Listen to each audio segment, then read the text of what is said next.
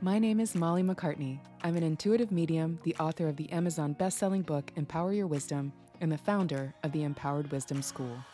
This show was created for women who wish to trust their intuition so they can follow their higher calling and their bliss without fear, doubt, and disempowering relationships holding them back. If you're a spiritual woman with a business or career in any field and a higher calling you've been working towards, and you want to be featured on the show to inspire others with your story, go to empoweredwisdomshow.com. For now, please enjoy today's show, and don't forget to subscribe for daily inspiration from our very special guests.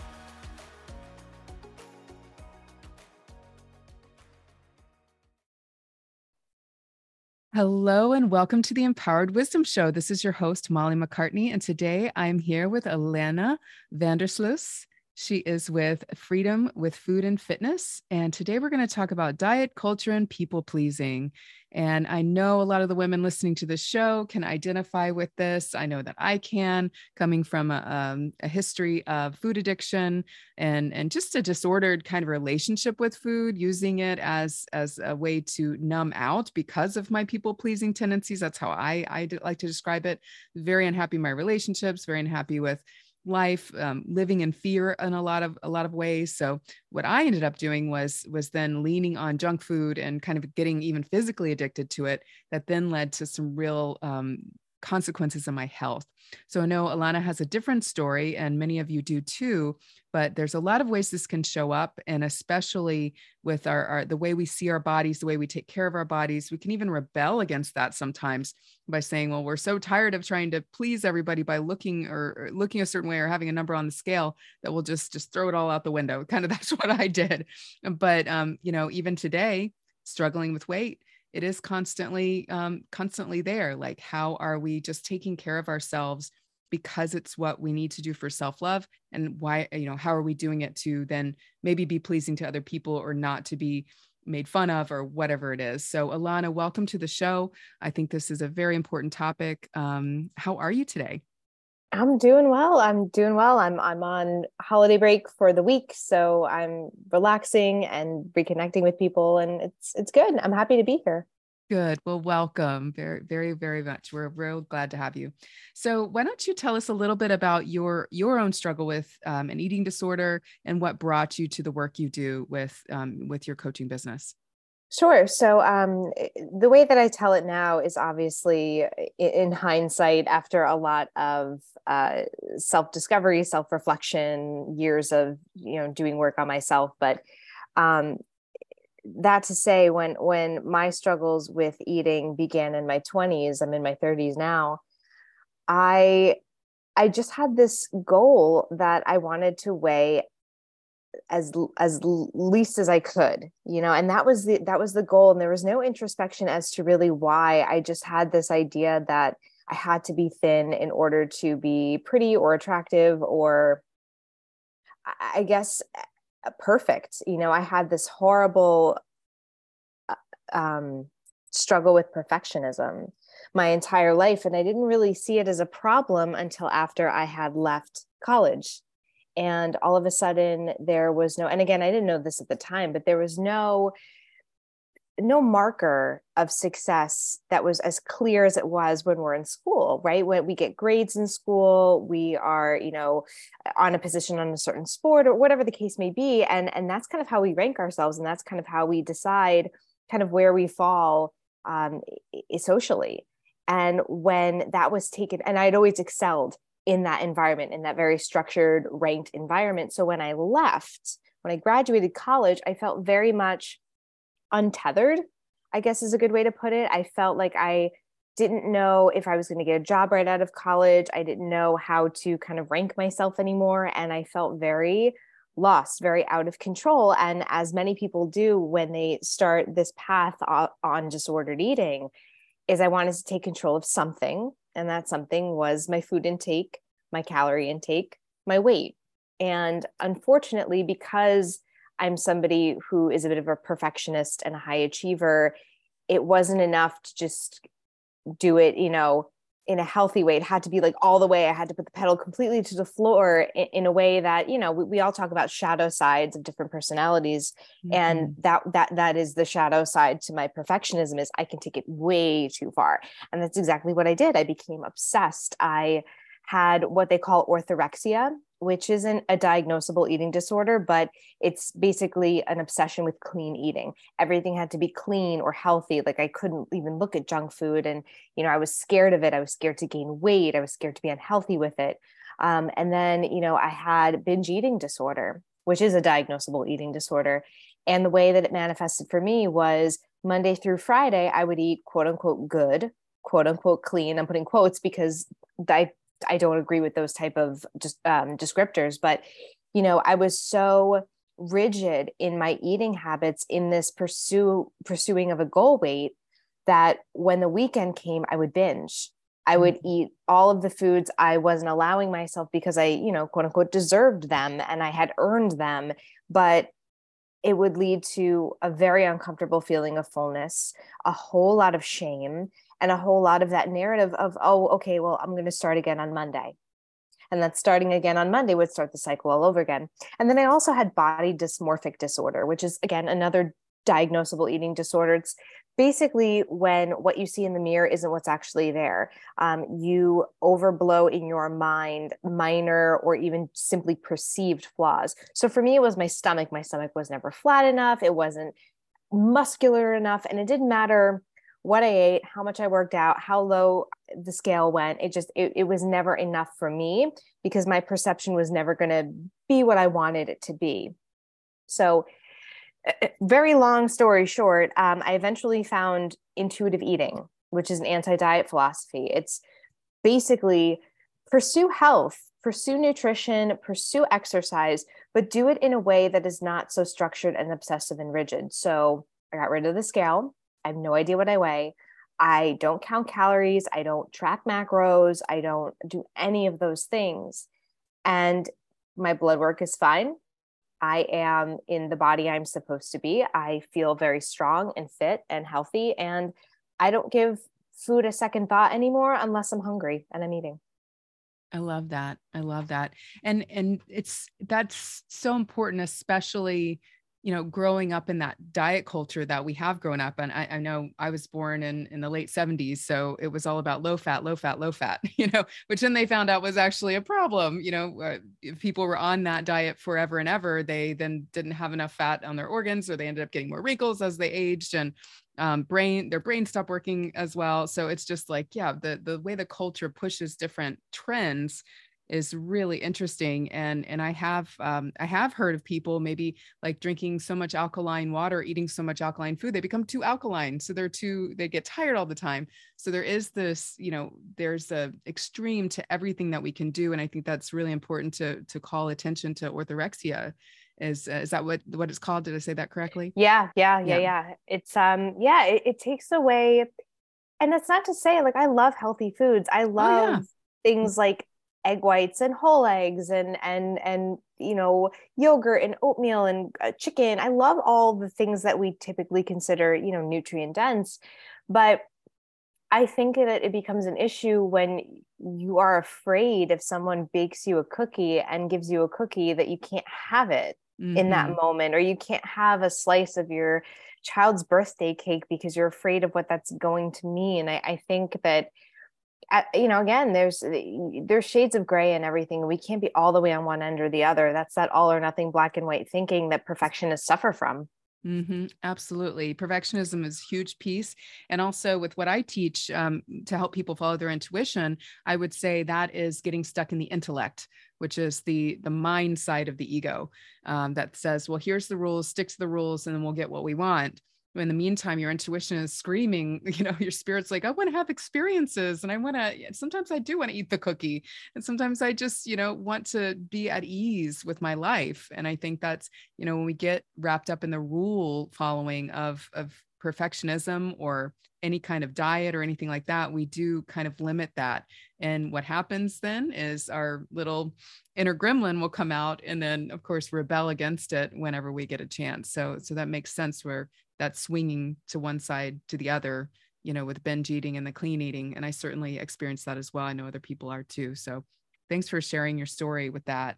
And it sounds like, as you started to recognize that it had to do with perfectionism at the core, you've learned to manage your thoughts and emotions and create some boundaries. So can you tell us a little bit about that and how far you've come since that time?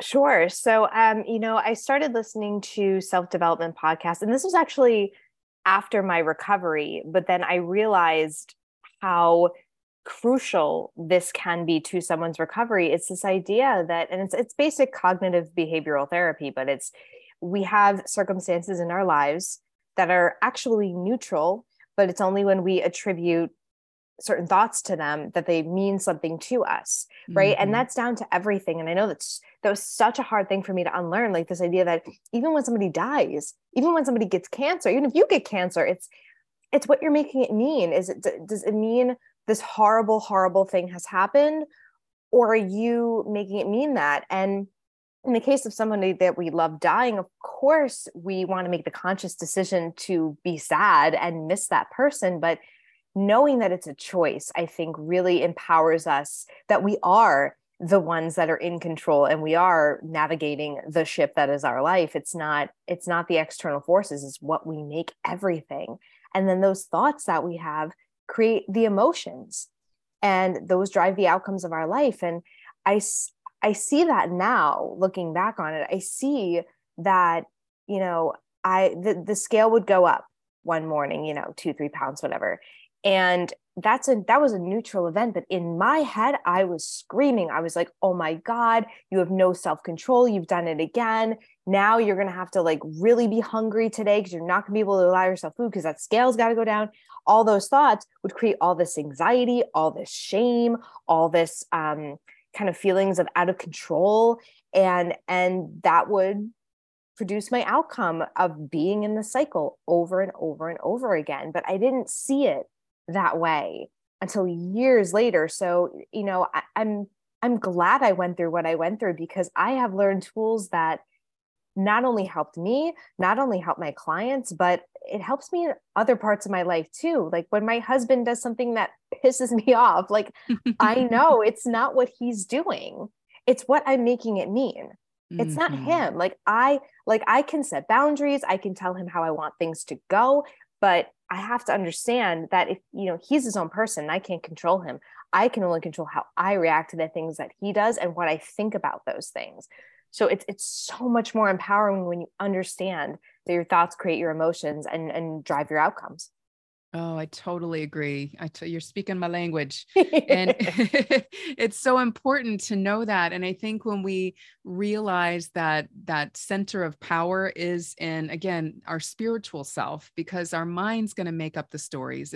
And we can use it as I think that, what is the term? It's an Einstein quote. We've created a society that basically we've lost wisdom. We're starving for wisdom, and using the intuitive mind as a servant instead of the I don't know. I'm totally screwing up that quote, but there's a beautiful quote out there about it. And it's all about using the mind as the servant to the intuition and to the spiritual guidance that we receive from within. And I think that's really important to think about, that axis of power within us being that spiritual self, instead of our judgments, instead of our desires to be perfect, instead of the stories we tell. That, yeah, it is what it is, no matter what story we tell. That's such an important point. I was just talking about I was just talking to someone else about the same thing today. So that's the theme of the day. So with that, can you share how your spiritual awareness and how your intuition plays into knowing when, say, if you're mad at your husband or something's happened with somebody else in your life, when do you know, how does it feel to be, hey, down girl, come on back. Let's look at what to do here. How do you find your center in those moments? I have to look back. I have to zoom out, and I have to ask myself questions like, is this going to matter next month, next year? Does this matter to the cosmos? Does this matter to source or whatever higher being that you are a part of? everything happens for a reason. Things are put in your way for a reason. I mean, people who believe in traditional God will say that God tests you. And I believe that. I believe that we are tested, and what we do with those tests is really kind of the marker of who we are. And, you just have to kind of put everything in perspective of, if you are at a weight right now that you are not happy with, if you're not happy with your body right now, that's okay. Like, that's okay. If you have to look at the totality of your health and the totality of who you are, and what were you put on this earth for? When I want to get upset about something I've done wrong or a mistake that I've made, I have to realize what my purpose is. Like, my purpose is to serve people and to help guide them on the path that I've already walked. And I'm going to make mistakes along the way because I'm not perfect, and that's okay. And not only am I not perfect, the people that need me the most need to see me not being perfect, because it gives them permission to do the same thing.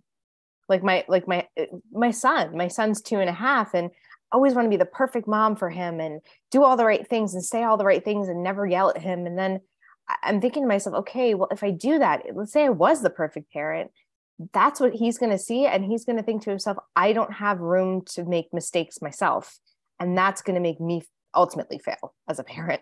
Same thing with my clients. Like, my clients need to see me being awkward and goofy and messing up, and being vulnerable and authentic in that way, that they know they can do the same thing on this journey, because this journey is not perfect. Like, the journey to healing your relationship with food in your body is not linear. It's not perfect. You fall down and get up so many times, and they need to know that that's okay.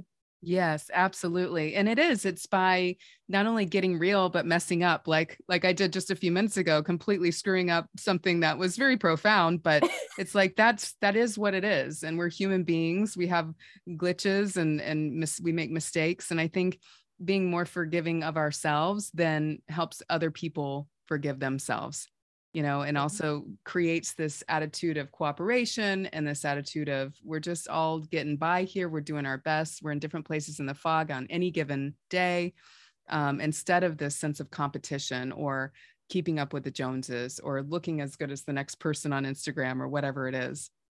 So can you tell us a little bit more? I want to back up about the mom guilt. You said that's a big challenge for you lately. And maybe before baby came along, you kind of mastered some things. And then here's this new challenge of motherhood. So how is the boundary creating showing up for you? Like, how are those challenges showing up? And maybe the stories that you tell yourself, and also about your self-care as a mom.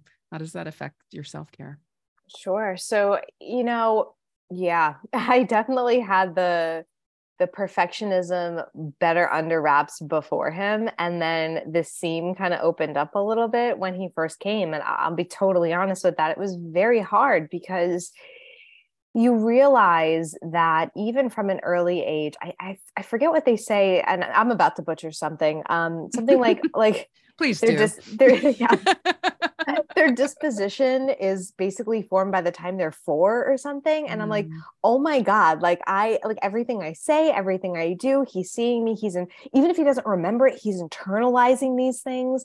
And so like if I yell at him, because, we all get at the end of our ropes. If I yell at him, I'm like, oh my God, he's not going to remember that exact moment, but he's going to have like this unresolved trauma. Yeah.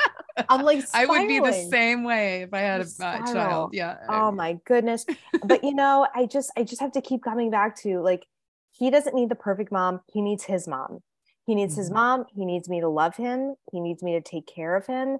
And when I mess up in front of him, I can use that as an opportunity. I don't have to see that as a failure. I can see that as an opportunity to sit him down and get on his level and say things like, mommy really lost, mommy got angry right there, but she shouldn't have yelled. And I can model that out to him. It's, I'm also a high school English teacher.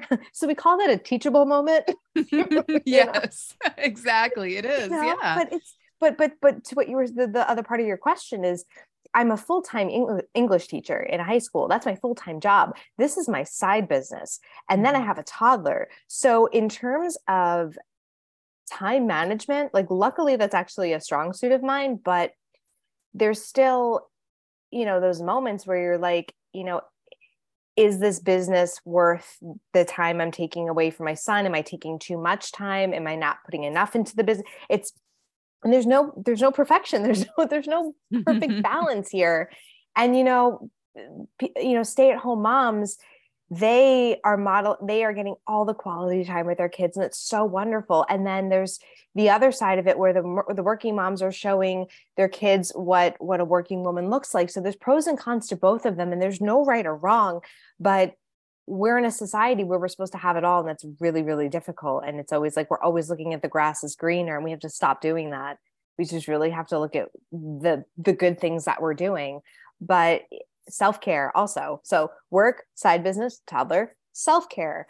I block it into my calendar like everything else. It's my calendar is beautiful. It's color coded. It's like the orange stuff is mine. The work stuff is green. The business stuff is purple. That's how I do it. And I have to make sure that there's some self-care somewhere in that. Like I'll look at my week, and if I don't see any orange, I don't see any personal self-care stuff, I'm like, I gotta fix this. I gotta switch some stuff around, and I gotta make sure that I'm getting time for me, because if I can't, I mean, it's such an overused phrase at this point, but you can't pour from an empty cup. It's true though. Like, yeah, it's absolutely true. I can't give to my clients. I can't hold space for them and the issues that they're going through if I'm completely filled up with BS on my own end. So I have to make sure that there's room for them, room for my son, my husband, all the people. That makes sense. Total sense. And when you have that time, are you always sure what to do with it? Or is it like you have to shift gears during that time? And by the time it's done, it's like, okay, now back to taking care of everything. I'm laughing so hard right now because like I have those moments. Like if I haven't pre-planned what this like self-care relax time is going to look like, I get like anxious. I'm like, what am I doing? What am I doing? Mm-hmm. I don't know what to do with myself. But I make sure that I get movement in every single day.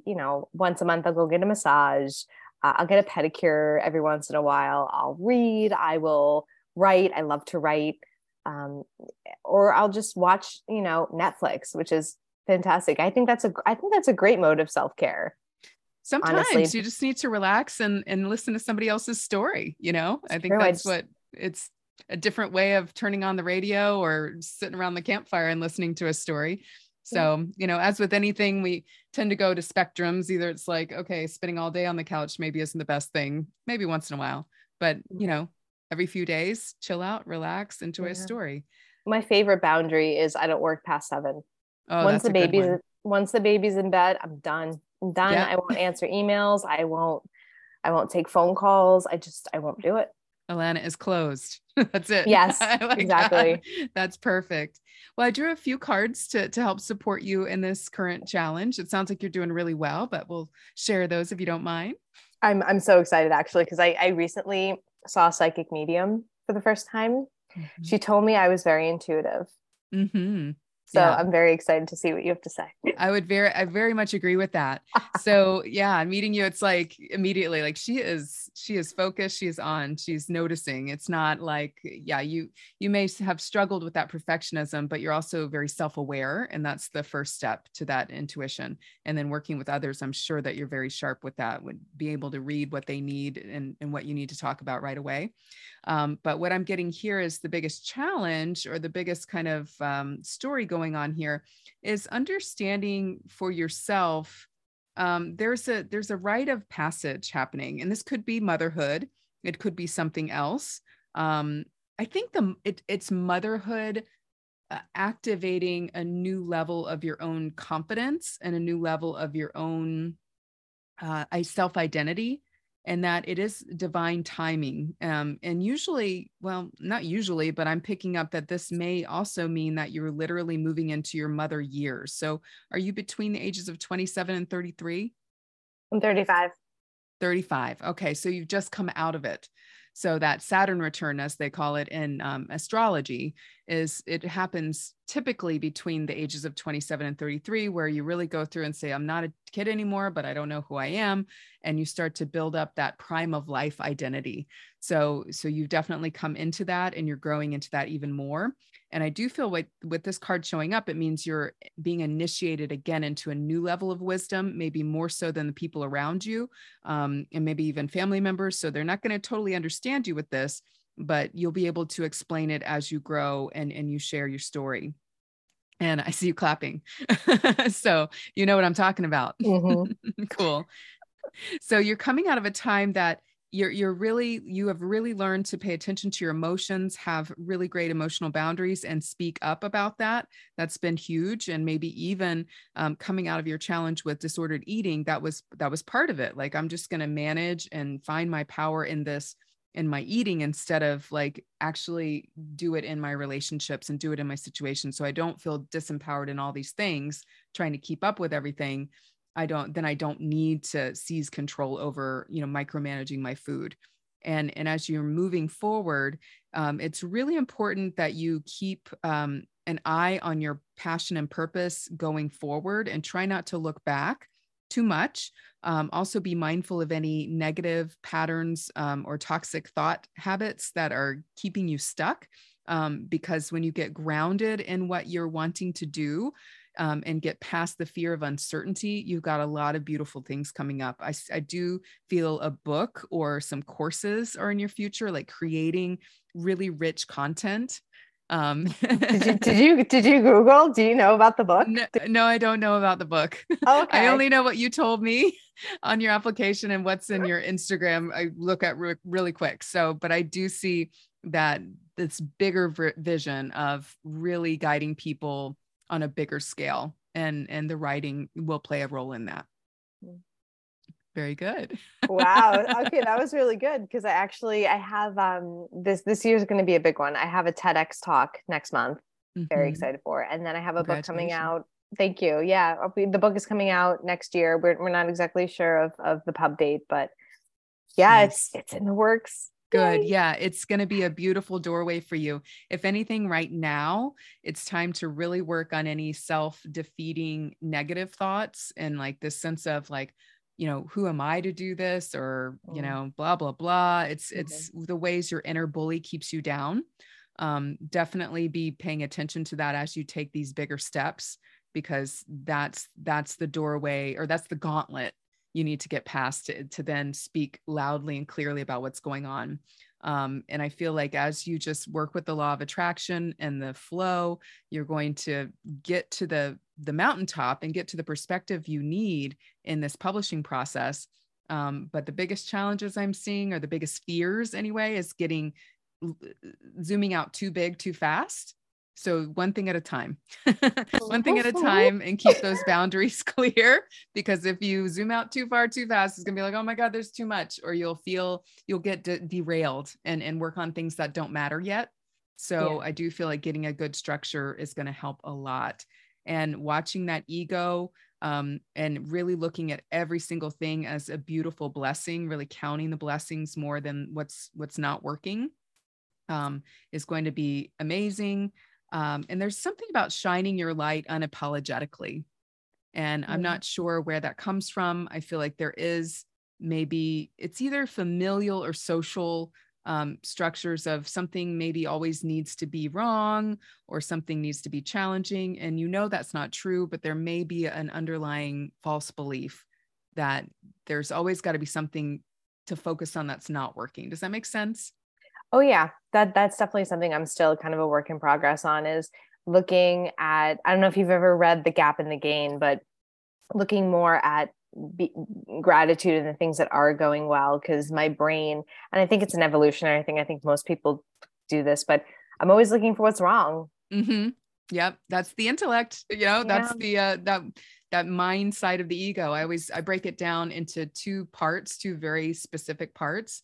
Our ego is either all mind and all linear thinking and logic, or it's in the instinctual part, which is fear, fear of loss, fear of death, fear of injury, or fear of leaving the comfort zone.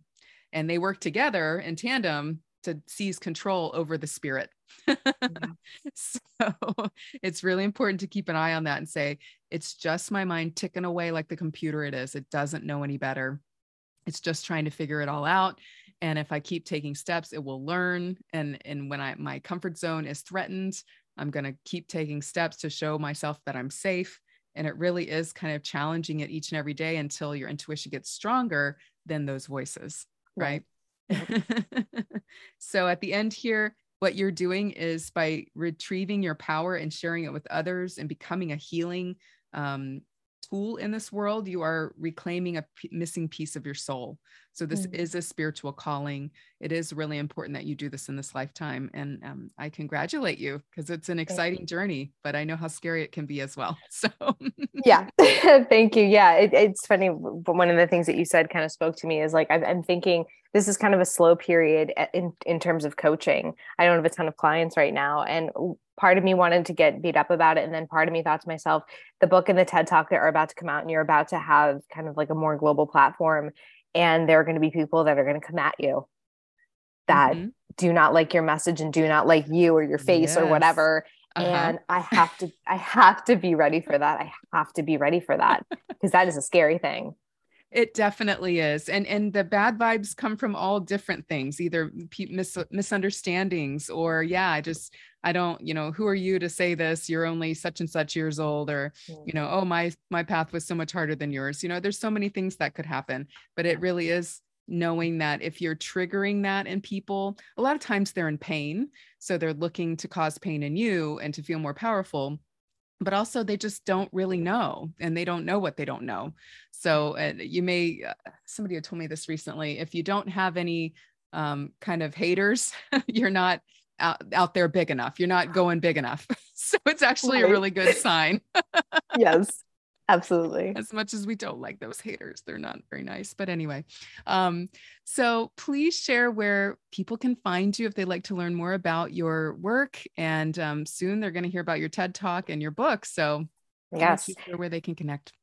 Sure. So if you're somebody who is interested in intuitive eating, is a chronic dieter, somebody who binge eats, emotionally eats, overeats, not happy with your body, wants some body confidence, those are the type of people I work with. Those are the women that I work with. So they can find me on Instagram at Freedom with Food and Fitness, or they can go to my website, freedomwithfoodandfitness.com. And if they're looking for something free, just to kind of get their toes in the water and kind of see what I'm all about, I have a free ebook. It's 5 simple ways to boost your health with intuitive eating. So that's at freedomwithfoodandfitness.com/ebook.